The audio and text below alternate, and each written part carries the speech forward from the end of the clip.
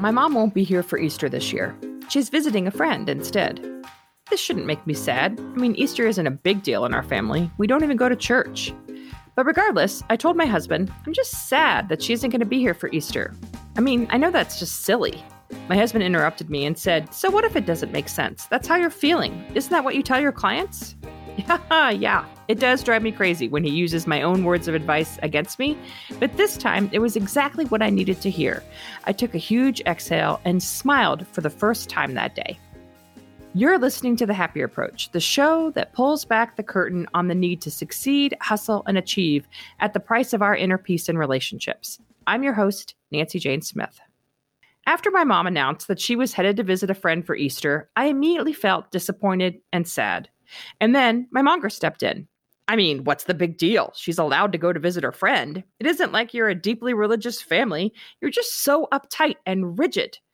My monger was off to the races, calling me too sensitive, too rigid, too traditionalistic, on and on and on. The rest of the day, when I would feel sad or disappointed, in would swoop my monger. I admit it, even now, I'm a little embarrassed to share this story with you. My monger is still hammering me for being too sensitive. But here's the thing, and this is what I want to explore on today's episode. Feelings happen. Like my husband said, it doesn't matter if it makes sense or not. It's a feeling you're having. Today, we're continuing our deep dive into the F word.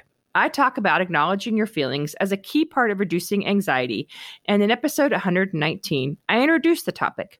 Last week, I addressed two of the fears we have about feelings, and today I want to dive deeper into this idea of feelings when they just don't seem appropriate. When we have high-functioning anxiety, we learn to compartmentalize those feelings, to put them in a box deep inside and never see them again. As I said last week, not only have you buried your feelings, but you take a lot of pride in the fact that you can control your feelings, that you don't let your feelings run amok like those needy, emotional people who can't control themselves. Yep, again, that's a common refrain of our BFFs. We do it better because we can control our emotions. Or so we think. But in reality, those feelings come out via our anxiety, anger, frustration, and passive aggressiveness. The truth is, it's not about the feeling. The feeling is a natural response. My sadness and disappointment about mom not being here for Easter is just that. It's a natural physiological response. The problem is that in our society and in our high-functioning anxiety brains, we've linked that feeling to action. If I feel sad, that means I have to take action on that feeling. That is a myth. We do not have to take action on our feelings. All we have to do is acknowledge they're there and soften into them. I can acknowledge the sadness and give my mom a big hug and be thrilled for her to go visit her friend. Both can be true. Just because I'll be disappointed that my mom won't be here for Easter doesn't mean that anything about her Easter plans needs to change, or that she needs to feel badly for going to visit her friend, or that I need to feel shame for feeling sad and disappointed. This is the part we get mixed up. We mistakenly believe that if we acknowledge the sadness, then we need to fix it. We need to do something to not feel sad anymore. Nope. Sadness is a natural response.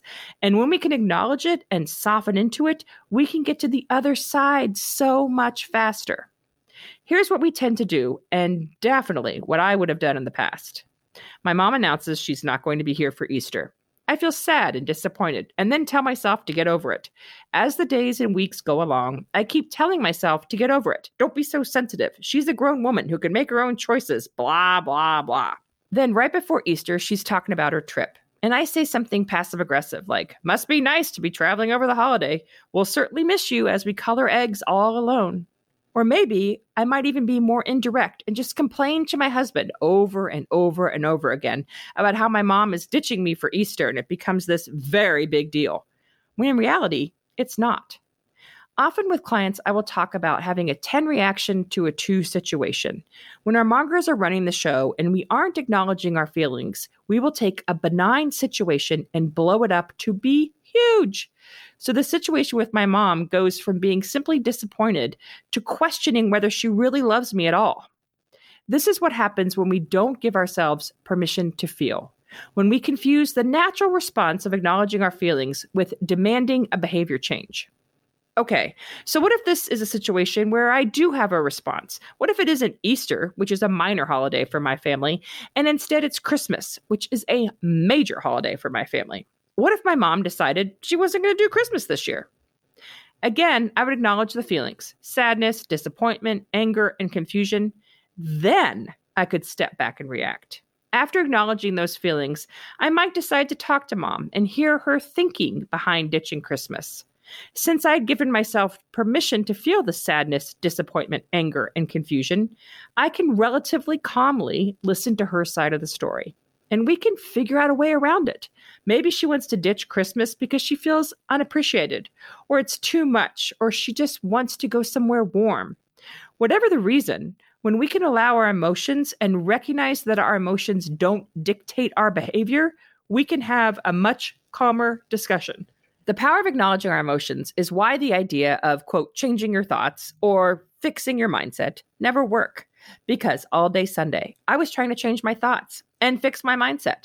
I kept telling myself to be grateful for all the years I had Easter with my mom, to give her a break. She could do whatever she wants, and it's just a thought that I want to spend Easter with my mom. None of those mindset ideas worked until I acknowledged my feelings. Until that moment in the car when my husband said, "So what?" I hadn't softened into anything.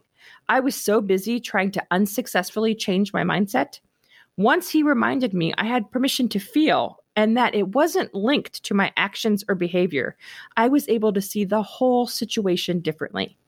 I didn't have to convince myself that I was wrong or that mom was right. Both could be true. I could be sad, she could go to California, and the world could keep turning. Grudges, drama, passive aggressiveness are all caused by shaming ourselves for our feelings, trying to jump too quickly into changing our mindset, or thinking that having an emotion means we get to react to it. Recently, I was watching the TV show Tommy, which is about the first female LAPD chief. At one point, Tommy's daughter confronts her and says, "There's always going to be a part of me that wishes my life was more important than the 4 million citizens you keep safe. And I know their lives are more important. But as your daughter, I wish you put me first. And I feel selfish and embarrassed saying that. But there it is."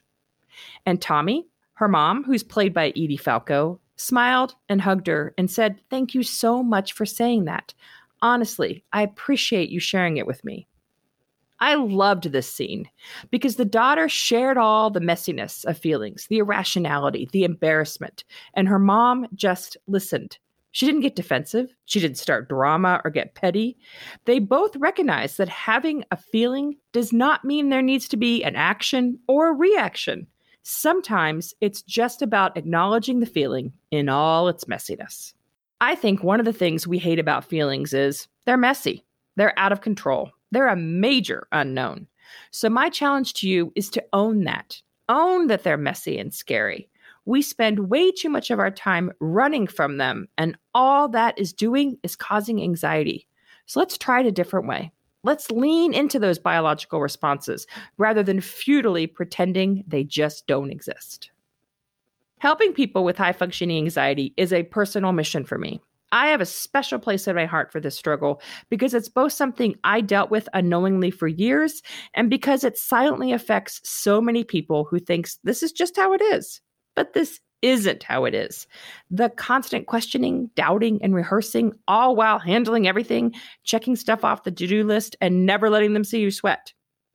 There is hope if you struggle with high-functioning anxiety. It doesn't have to be this way.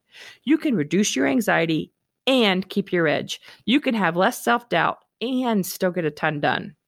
We've been sold the lie that our anxiety and our drive to succeed are the same thing. Through my Coach in Your Pocket program, I have seen my clients make major shifts when they learn how to quiet their anxiety. Their passions and interests actually increase. They have new clarity that they never had before. Over the course of the 3-month Coach in Your Pocket program, we meet once a month for a face-to-face session via a secure video chat. And then throughout the entire 3 months, you have access to me anytime you're feeling anxious, having a monger attack, celebrating a win, or you just need to check in. And I'll respond to you during my office hours, Monday through Friday, 9 a.m. to 6 p.m. I've been doing this work for over 20 years, and Coach in Your Pocket is the most effective and most life-changing work I've ever done. One client recently said, "Wow, I've only been working with you for 3 days, and I already see my life completely differently." My clients are consistently blown away by how these daily check-ins combined with the monthly face-to-face video meetings create slow, lasting changes that reprogram their high-functioning anxiety tendencies over time. Ready to get started? Email me, nancykjane@live-happier.com, and we'll set up a free 30-minute consultation to see if this process is a good fit for you. Again, reach out at nancykjane@live-happier.com. Do you know someone who struggles with high-functioning anxiety? Please share this podcast with them. You can send them a link to the show website, live-happier.com/podcast, or encourage them to listen via Apple Podcasts, Overcast for Apple phones, or Stitcher and Google Podcasts for Androids. For those of us with HFA, we can feel so alone, and asking for help is freaking hard. Hearing from a trusted friend about a helpful resource can be a godsend, so don't underestimate the power in sharing.